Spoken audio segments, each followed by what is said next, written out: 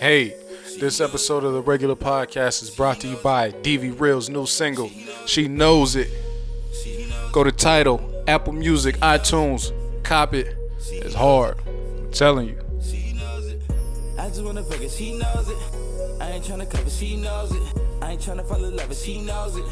I just wanna fuck it, she knows it. Ayy, she knows it. Ayy, she knows it. Ayy, she knows it. Reiterating my deep appreciation, profound thanks to the men and women of law enforcement, to me personally, that you've given to me. And I want to thank every sheriff in America. Since our founding, the independently elected sheriff has been the people's protector, who keeps law enforcement close to and accountable to people through the elective process. The office of sheriff is a critical part of the Anglo-American heritage of law enforcement. We must never erode this historic office. I know this, you know this. We want to be partners. We don't want to be bosses. We want to strengthen you and help you be more effective in your work.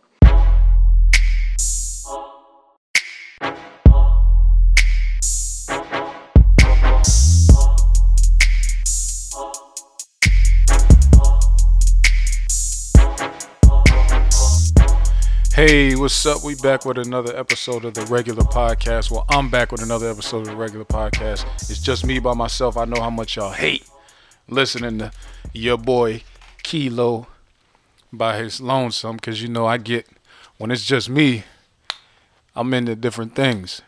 You know, it's not just about bouncing cool opinions and ideas. When you get just me, you know what time it is. Factual is actual factuals, and it's just something we got to get into, man.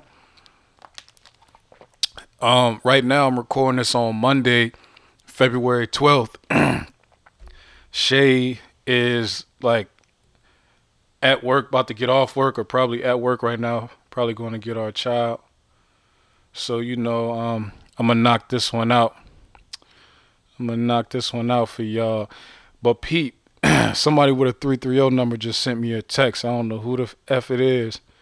I'll find out who they are later, though. I know that. Hopefully it ain't no, you know what I mean? But what y'all been up to, man? My week, I guess my past, like, since the last time I talked to y'all, like 14 days ago or whatever it was. Everything been everything. You know how that go. Let me get straight into it because I didn't talk to y'all in a while. But y'all heard the Quincy Jones stuff? I mean, everybody has talked about it now. The only reason I wanted to get into it is because I want to wake people up to a fact real quick. Quincy Jones is like 85 years old, so there's no reason for me in particular, to think that he's lying about anything. I know some people have been trying to speculate if he added a little bit of extra sugar and spice on his stories, but I don't think he's lying about anything. He has done a lot in life. If he say this happened, you know how we have a filter. We call it discretion. The older you get, the less and less that filter is active. Discretion goes away with age.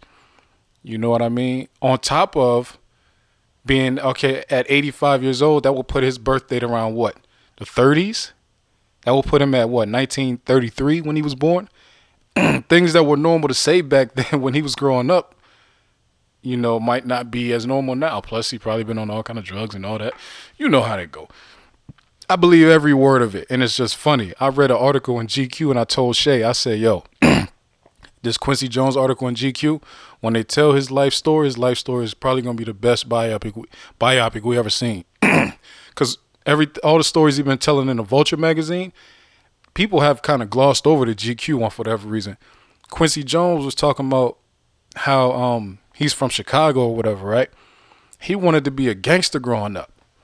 He wasn't thinking about a job. He didn't think about school. He wasn't thinking about music. He said he grew up wanting to be just like the gang. He said, if y'all think Chicago is bad now, you should have seen it back then. He said him and his brother used to come outside. People used to be hanging from light poles and stuff, like, you know, because Chicago is a big mob city, big mafia joint. You know, the Italians, the Europeans that wasn't really white back in the day, but they are considered white now. Those Europeans was running the underworld, and the murder game used to be real crazy. He said he grew up seeing that. And he said he wanted to be just like those people. So, coming from a guy like him who already came from the mindset of wanting to be a gangster, like, I think his story is about to be amazing. He said he got like a 10-part thing coming, so I can't wait for that. I love biopics anyway, especially the older black people, because they've been through some crazy stuff. I don't know if they realize how crazy it is. They just think it's just like, oh, this is just my life. I don't know if some of them really realize how wild some of the stuff is that was all right. Anyway. So that's my take on it. Y'all should believe everything he said, because he's an old man with no reason to lie. Now, I was on Bing. I use Bing, the search engine, and I saw this thing on there called allergy bullying. Now, I know y'all probably as confused as I am, but a movie just came out called Peter Rabbit. I guess it's a children's movie or whatever, and people are calling for a boycott. Now, I know we all had a reason to joke about Monique's boycott. It was because of her presentation mainly. I laughed at the presentation also, but I agreed that she should get more money, right? But I'm not boycotting Netflix. That's just me. I can't. You can't say color and gender bias and then name other people that fit the criteria that you're saying should be being discriminated against. So I'm not boycotting Netflix, but that boycott was funny. This boycott right here, now they're just taking it to a new level. People were saying boycott Peter Rabbit because they made light of allergies. It's called allergy bullying. I guess there was some rabbit on the movie who's allergic to blackberries, and instead of them being sensitive to this allergy, I guess the bunnies got into a fight and started throwing blackberries at the little rabbit, and one of the blackberries went in his mouth, and then he started having a seizure or something like that. He had to hit himself with the EpiPen. Okay, so the personification of animals is goofy. And of course, they have always done quote unquote violent things with animals when they personify animals. But people are calling for the boycott because they say this is insensitive to people with allergies. They say if you had a diabetic, nobody would laugh if you would shove sugar down their throat. Now we're talking about rabbits here. You understand? I could see if you was just like, that's not funny to me, I have an allergy to blackberries. But if you just some random person that has a child with an allergy and you telling people to boycott the movie because they make fun of rabbits with blackberry allergies, I don't understand it, man. I really don't understand it. They're going crazy right now in the news, man. I think Twitter is to blame for a lot of this. And it's not about blaming, but it's just like Twitter has, like, we used to say that you could find like-minded people. When you think like something, you'll be able to find people that think like you. That's before the internet was around. That's just a thing, period. Then the internet came and it was like even more of a thing.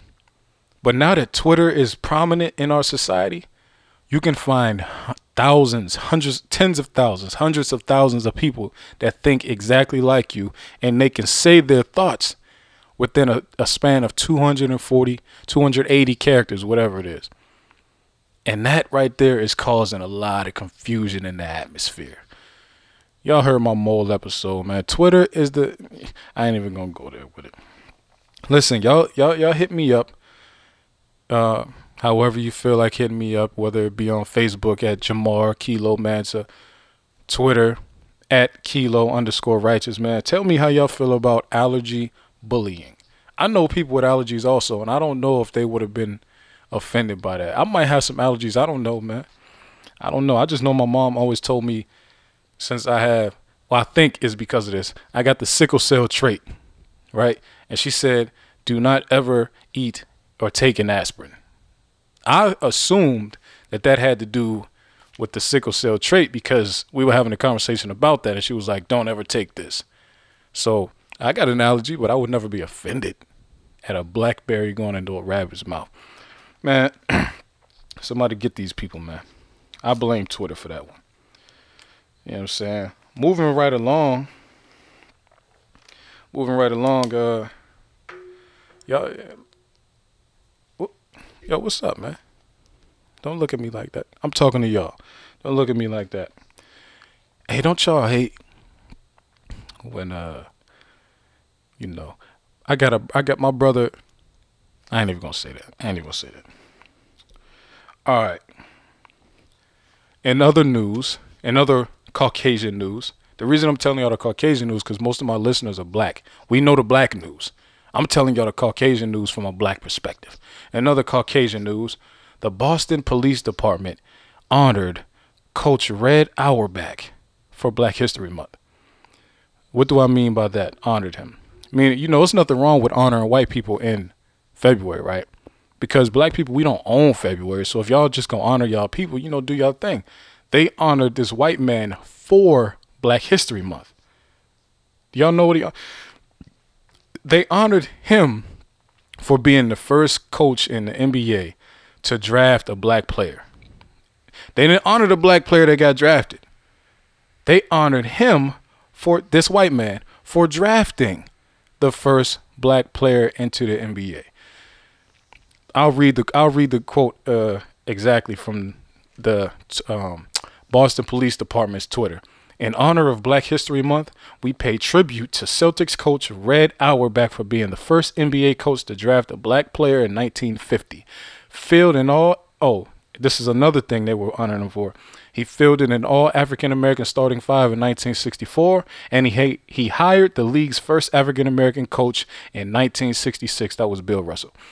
Okay. So, because he had associations with black people, they honored him for Black History Month. We haven't even had Black History Month that long officially in America. And white people already trying to undermine it and take it over. You talking about officially 1984 or something like that is when we started getting recognized, like when it was a national, appreciation. That's 34 years ago, man. And they already they don't waste any time. Y'all seen the Nefertiti? They brought the Nefertiti head on a Good Morning show or whatever show it was, Good Morning America, whatever. And it was a white woman. Like, they don't waste any time. If it's happening, they're coming for it. Y'all let me know what y'all think about Boston and the foolery that they got going on, man. I don't think it's cool, but clearly they thought it was a good idea to do that, man.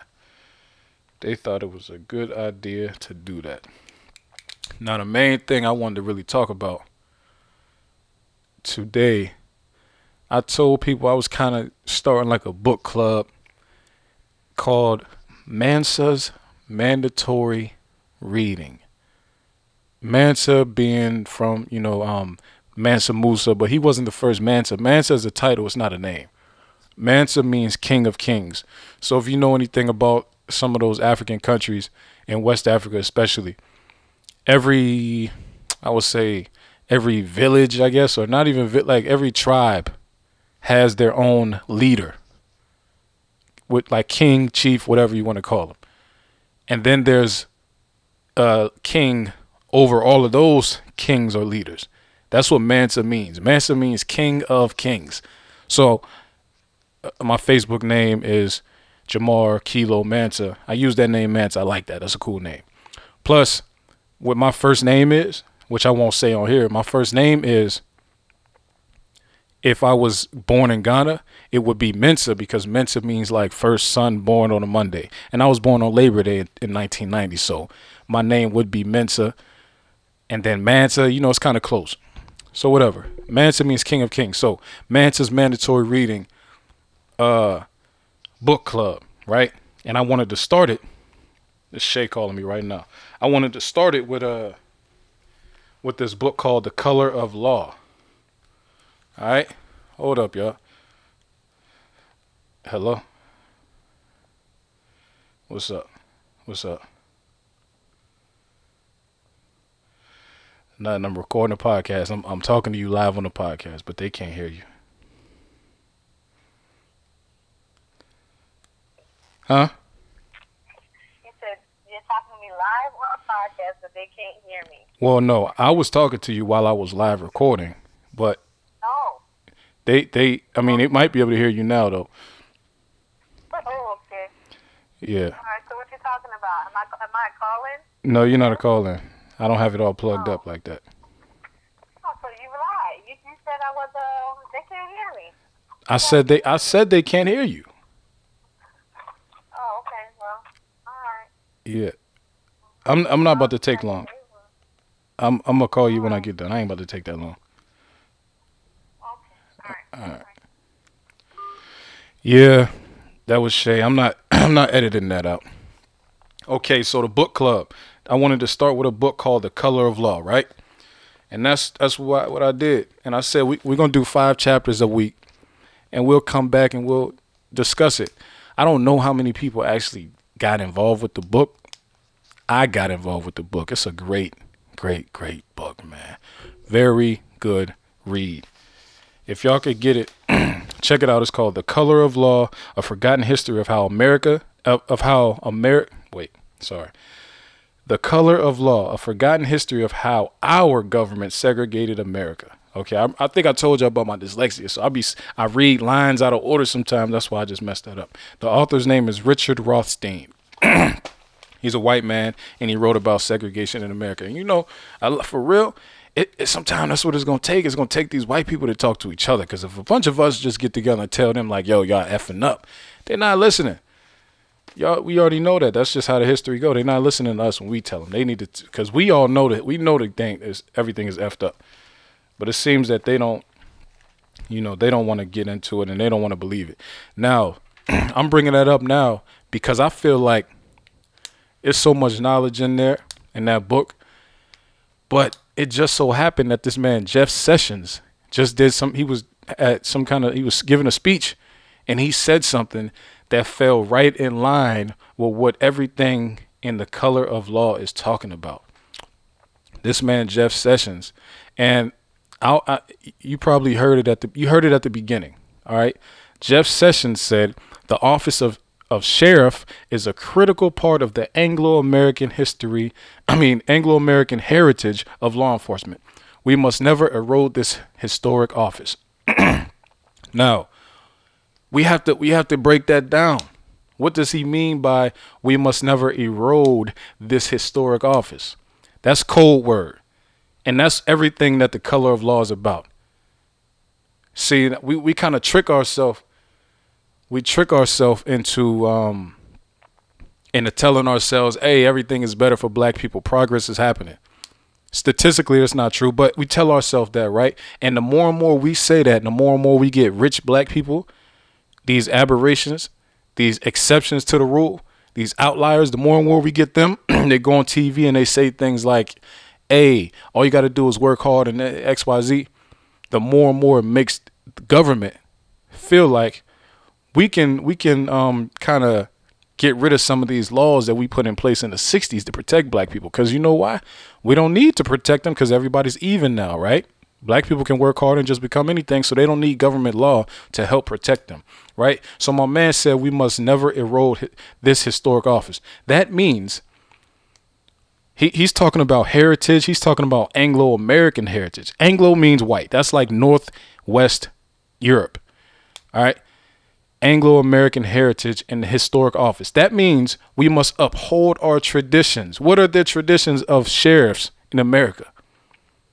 Sheriff is really, we'll just take sheriff because we'll look at his whole statement as symbolic. Sheriff pretty much is all law enforcement because y'all know all law enforcement is not under the sheriff's department. The sheriff is voted in, and then deputies come up under the sheriff. But the police department is totally separate. They're not voted for. They're contracted with the city. Okay, so we must never erode this historic office. Eroding the office would be what? That would mean changing the history or changing the tradition, not the history. Change the tradition. The tradition of the sheriffs was to round up black people. This is what they do. This is what they were put in place to do. You can't, like, when you look back, there was a couple million people. There was millions of people in America back before black people got free, right? You don't see any massive police departments anywhere. You see like every town was governed or the law was enforced by like one sheriff, one deputy. That's it. Soon as black people got free, that's when you seen police departments. There was no police departments before that.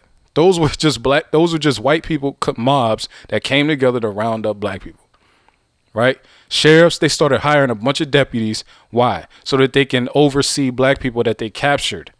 If anybody, or you've been locked up, you know if you've been locked up in like a county jail or whatever, where they got the deputy, those people that work in there, they're not COs. COs are correction officers that work in the correction system after you've been convicted and sent to a penitentiary.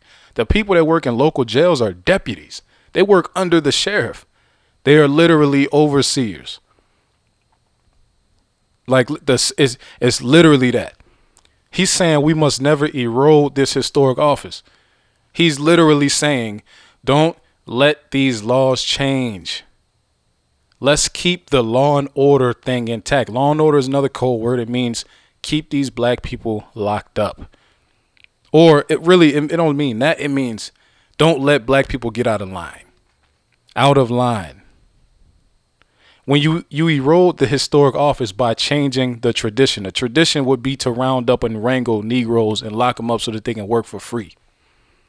When you stop doing that, you effing up the tradition that these people hold near and dear to their hearts. You understand? Now, why is that important?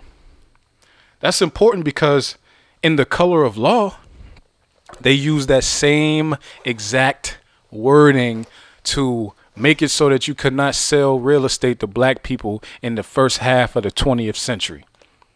You understand? Now, some of this information I knew already, right? From the book, The Color of Law. But some of it I did not know. And mainly I didn't know some of the people involved, first of all. I didn't know that the government was so influential in it. You know, I thought it was just a few racist people in the South that had some power, and they were calling the shots, making it hard on black people in the South. This book does a good job of showing you this ain't the South. The whole first chapter of the book is about San Francisco. Now, we look at San Francisco now as just the most liberal place. The Bay Area, Silicon Valley, that area is supposed to be like the most liberal. You know, you go out there, you get liberated. You get to be free. You get to be yourself. You get to be equal with other people around it. No, this is how raw this book is. They started out in San Francisco to let you know it's not the South. Or it is the South, but it's not just the South. And the South wasn't the worst when it came to post-Reconstruction discrimination against black people. Because that's what this whole book is about. We know slavery was terrible, right? And we know Reconstruction was great for us. But a lot of people don't talk about the economic implications of the Jim Crow era. And we don't talk about how long that period lasted. We talk about it like everything just ended when Martin Luther King died. You understand? But this book goes all the way up to present day, showing you stuff that was going on, showing how the thing that they used to do in the 1930s is very similar to what they did that made the whole American economy crash in 2008. You know, the real estate bubble. That bubble came from them targeting black people with these crazy loans. That's the same line of thinking it's where all of this other stuff in the book came from. It's how they segregated everything. Listen, man, the book is raw. Now,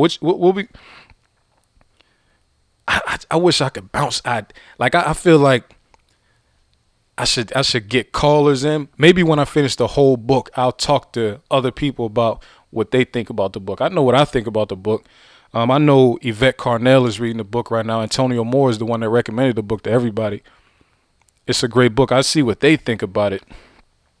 In my mind, man, I took so many notes. I know I just can't read them all to y'all. But I will say this, man. This book also shows that there were white people that were trying to do things on our side. Pretty much good allies. You know what I'm saying? Which we knew there were some white allies, but the things that they were doing, so put it like this. They have a whole group of people, right? 100 families, and 3 families are black. They say, hey, FHA, because the FHA and the VA, those are departments, agencies as part of the American government. They were part of it. They were the main driving forces of this whole thing. They hit them up and say, hey, we want to get a loan to develop some land in the suburb because, you know, we want to build an establishment, a community for ourselves. They said, yeah, we'll give you the money, but you can't have those black people living in your community with you. So they went and got lawyers, and they said, hey, all right, we'll make a deal with you guys. We'll have our black demographic will match the demographic of the entire city, demographic being percentage of the entire city. So if there's 10% black people in the whole city, we won't have more than 10% black people living in our community with us. That was the white people saying, we'll negotiate with you, racist FHA, right? The FHA took that information and said, no, if there's any black people living in there, we will not insure any of your loans. This is the FHA. This is the American government saying, no, black people are not allowed to live with white people at all. Not in the same house as. They're not allowed to live close to black people. White people and black people cannot live close to each other. This ain't white citizens running around, working at GM saying, I don't want to live next to no black people. This is the American government saying you're not allowed to live by black people. Right? I posted something on Facebook yesterday, and this dude said pretty much he understands white people don't even have a choice but to be racist. White people have to be racist in America. I'm not saying that a lot of them don't want to be, but I'm saying a lot of them have to be. Because if it's me, let's just say black people was in power, right? And the black presidents and Congress people was like, yo, black people stay away from white people. If you deal with white people, we're going to destroy your whole family's life also with those black people. I'm going to choose my family and I'm going to get my family away from white people. That's what I would do. I would do the same thing. So I understand. Now, I'm not trying to, change the narrative of white people. We know most of them was on that foolery back then. But some of them were not, and they got their lives ruined for it. And it's just crazy. The book, like I said, we knew about this already. I didn't know how the lengths that some of these people was trying to go. One man, he was sentenced to 15 years because he bought a house and he gave it to a black man. Not that he gave it to him, but because the FHA wouldn't secure the loan for the black man. The white man got the loan and he sold it to himself to the black man. The FHA found out about it. That man got locked up. He got 15 years for that shit. Just think about that.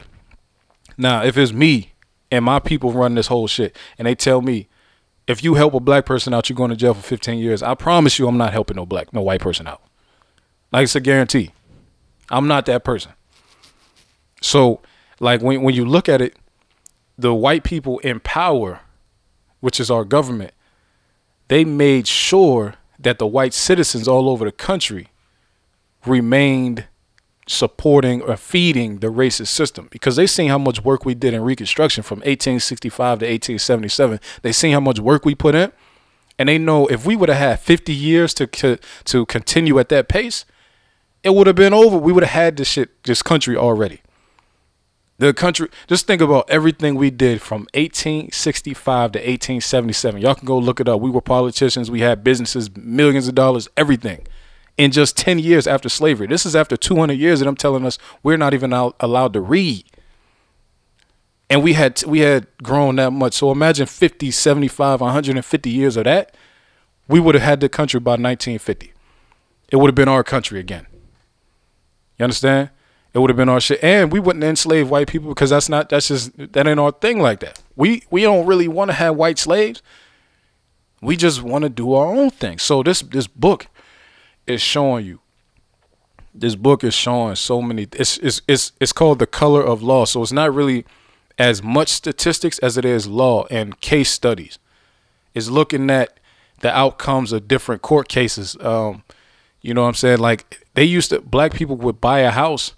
White people would go to the court and say, hey, this black person moved in our community. They ain't supposed to. The court would evict a homeowner. They was evicting black people.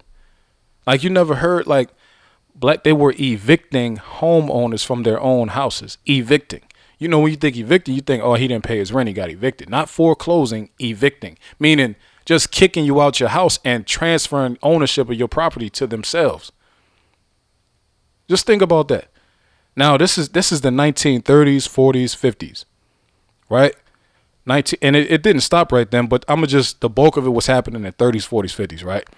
Think about we got grandparents that was around in that time. So think about all those people that wasn't allowed to move out of the ghettos and get houses. They weren't allowed to. Not that they couldn't afford it, because they like to tell you, nah, black people was just poor. They couldn't get it. No, black people wasn't all poor. Some of them had money, and they weren't allowed to move into different homes. And then even when they got in the home, which that means a real estate agent got paid. That means the home seller got paid his money. And that means the bank probably got paid from some mortgage that got paid off, right? But that black person is out of all the money he spent to get that home. And he got to move back to the ghetto with no money now, because he just spent it on a house that he wasn't allowed to live in. Now just think about, that was only 60 years ago. That was the end of it, was 60 years ago. So not the end of it, but the bulk of it was 60 years ago, right? So think about how that affects us today. That don't just go away while everybody is out here screaming, oh man, y'all want to blame white people for everything. We're not blaming white people for everything. We're just telling you the facts about the situation. It's not about complaining. It's about telling you the facts about the situation. Because I didn't let it stop me from doing everything I do. But we're going to discuss these facts. It's just facts. Cause and effect is a universal law. You can't just say, yeah, we know these people didn't even when slavery was over, they didn't let y'all buy houses for 60 years. But y'all should be able to catch up. You know what I'm saying? You should be able to pull yourself up by your bootstraps. Just work hard. You can be Obama too. Like, it don't work like that. Obama didn't even come from slaves. He came from a white woman and an African. So, like, listen, the reason why I tied it into Jeff Sessions, or why I tied Jeff Sessions into this, the FHA, okay, so white people started forming back in the like 20s or 30s or whatever. No, it was the 30s. White people started forming homeowners associations, right? Y'all hear about homeowners associations, right?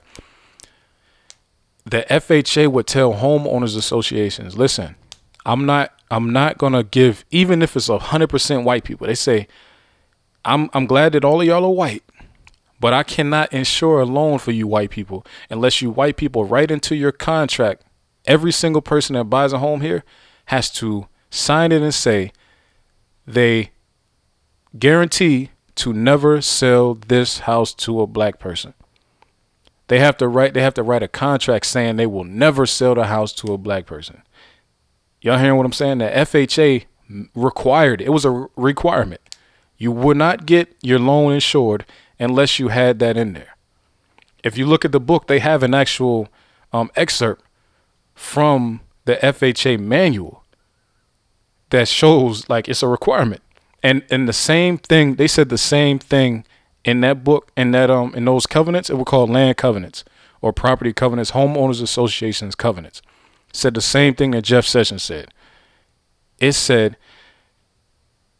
if you allow a black person to get in there, it will erode property values. Said the same thing he said. He said, you don't want to erode the history of the office. They said you will erode property values by letting black people in. This is code word for white people. Get ready. We about to do it. We don't know exactly what they about to do, but they're telling he just gave a call to all the cavalry. I don't know who they are yet. We're going to find out. He just put the call out. It's coming. Whatever is happening, whatever is about to happen is coming. I told people this before. The last time they did a massive tax overhaul, I believe, was Ronald Reagan. That's when crack hit. Not when it hit, but that's when it blew up and tore our whole shit down. Tore everything apart. Trump just put a massive tax plan in, and now you got Jeff Sessions talking about we don't want to erode the historic office. They're coming for something. They're coming. If something is about to happen, I told people, if we can avoid crack 2.0, we can come out of this much more successful. Because last time we missed that. We missed the train of we missed the 80s to 95. I say 84 to 95. Black people missed out on all that progression because what crack was doing. And because with the crime bill and everything, we missed out on all of that. That's when they was building computers. That's when they was learning C++, C++, C Sharp, C. They was learning Java. This is when white people was building. Everybody who you see at the top of the Forbes now, those people made their money at that time. You understand? So now it's happening again. Now we just got to figure out what to avoid. We got to sidestep this thing, and we'll come out on the other side, because it's just the beginning. The tax overhaul came. That happened already, right? Now this man is talking about the heritage of the Anglo-Saxon American and all this shit. And he's talking about the sheriffs, and don't erode it. Listen, this is the same thing they did 80 years ago. The FHA said you do not want to erode property values. I'm going to tell you another thing they did. They had it in these contracts where if a white person sold a black person a house, right, that white person could be sued by the homeowners association, right? When they get sued, that white man or the person who sold the house to the black person, first of all, they're kicking the black person out off top. Black person is getting kicked out that shit. They charged that white person $2,000 for he had to pay $2,000 to the 8 closest property owners. It's pretty much like restitution for bringing down his property value. So let's say if you have one house and you have 8 houses around it, the closest 8 houses, he has to pay each one of them $2,000 as some kind of, back payment or, recompense or compensation for bringing down the property values of their homes. Now, this is not a real thing, but this is the property value fall is not a real thing, but they still charge those white people for doing that when it was never the case. It never happened. Black people, it's been shown factually, black people have never inherently brought down property values from just living in a place. Actually, it has been shown black people coming into an area raises the property values. You know why? Because of this game called blockbusting. That's another thing these dirty fools came up with.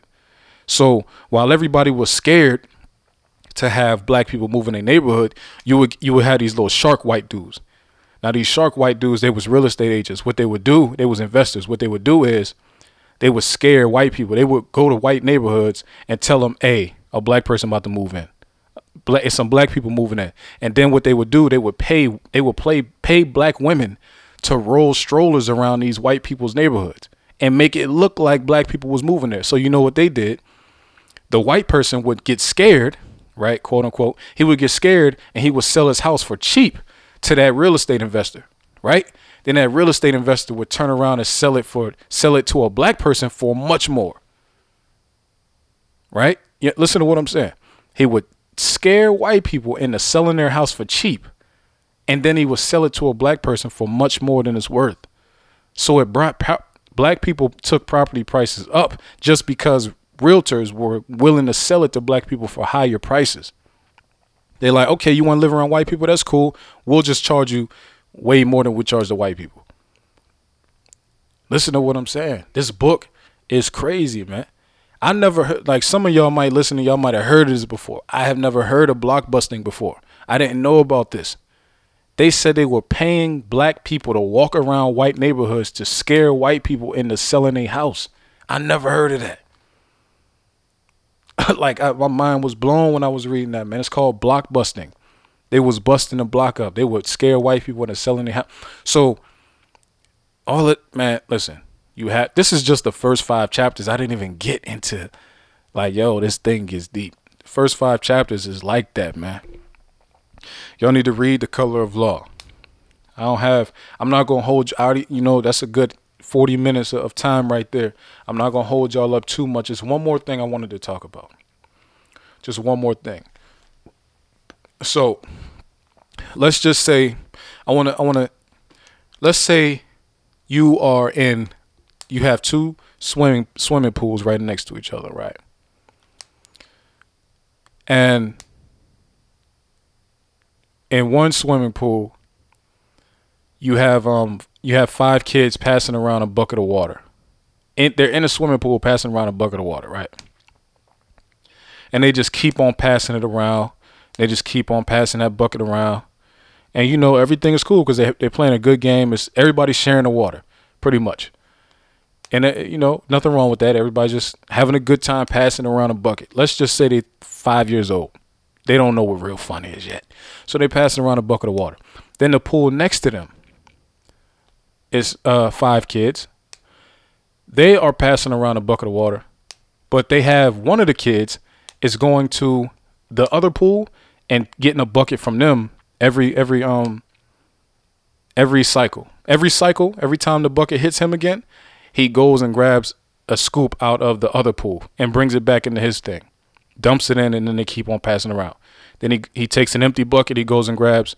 Now, that's an analogy. That's an analogy for black wealth. The pool with the kids passing the bucket around, that's the black community.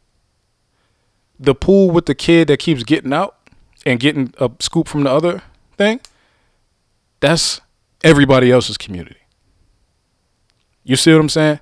That's an analogy for black wealth versus black dollar circulation. A lot of people try to preach this idea that the black community would be better if we just spent our money with our own people. That would be cool, but that's not how you grow any wealth. Wealth does not grow like that. If we just passing the money around, we already know black people, we don't own everything anywhere. We don't own everything anywhere in this country. So eventually we're going to have to spend our money somewhere, and it's going to probably be at Walmart or Target or Kroger or Giant Eagle or any of these places that we don't own. We're going to have to take some dollars there because the only thing black people own for the most part, salons, barbershops, and restaurants. That's what we own mainly. That's it.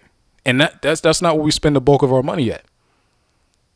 So we just sitting in our pool and we just keep passing our money around and we just think, okay, this is not gonna help us build anything. It's cool to say, let's just do it.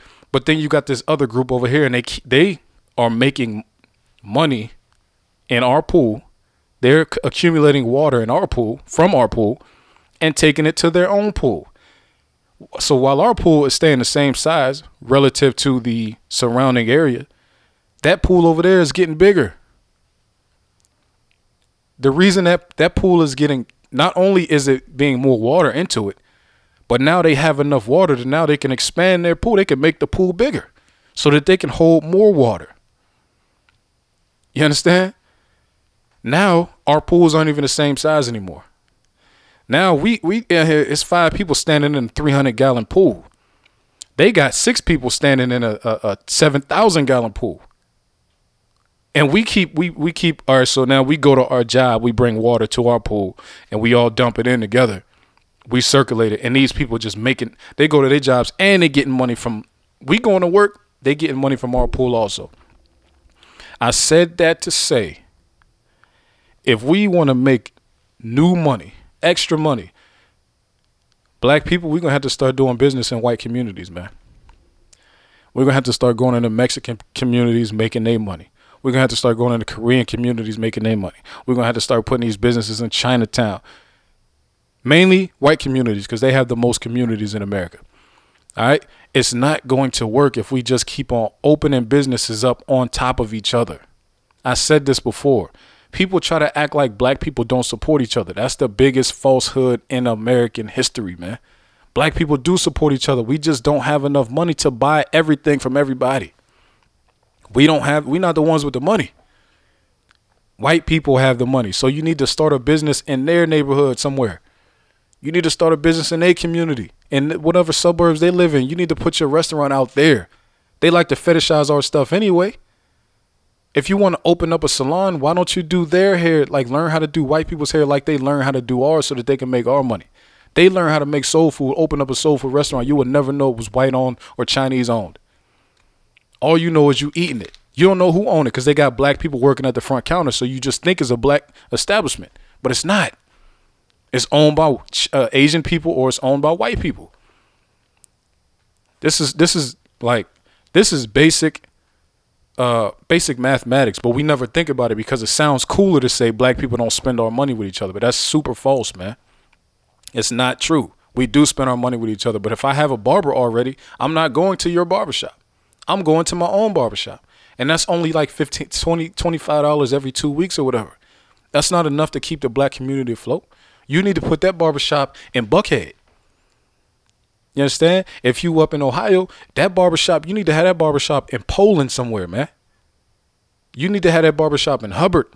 You need to have that barbershop in Columbiana.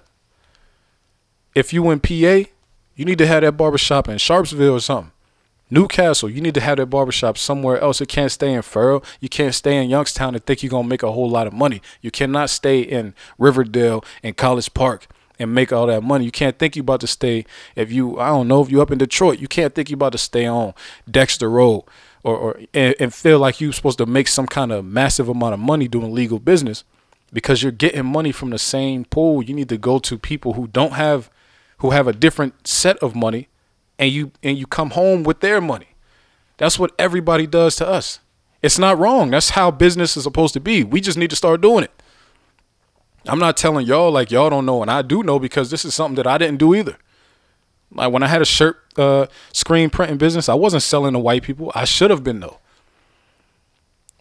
You understand? So I'm saying that to say this myth that black people, we could just fix our whole situation if black people support each other, that's false. If we could fix our whole situation if we just spend our money in our own communities, that's false. We don't have enough money and we don't have enough variety in the type of businesses we own, man. Think about the pool analogy and take that with you. Go far with it. Take it with you and think about it. When you're thinking about business ideas, don't look at what the next black person is doing and saying, that works for them. I know how to do that, so let me do it too at my house in the same neighborhood they in. It won't work like that. It's not going to work like that. We have to think strategically about what we're trying to do, man. It's not about pride. It's strategic. If you don't want it, it makes no sense for us to only be competing with each other. The reason why these people locked us out for hundreds of years is because they didn't want to compete with us. Now they don't have to compete with us because we think we only supposed to compete with us. We want to get money just so we can shit on somebody that we look like. Of course, that's not everybody. But when we get money, we don't floss it in front of nobody else. We only floss it in front of each other.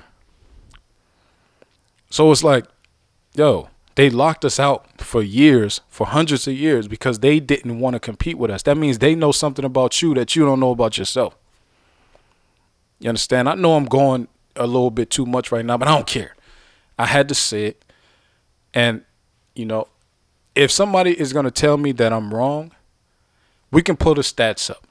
I will show you every black community in America, and I will show you the share of black businesses versus white businesses. Then I will show you every white community in America, and I'll show you how many black businesses are in their neighborhoods and communities versus how many of their own businesses are in their neighborhoods and their communities.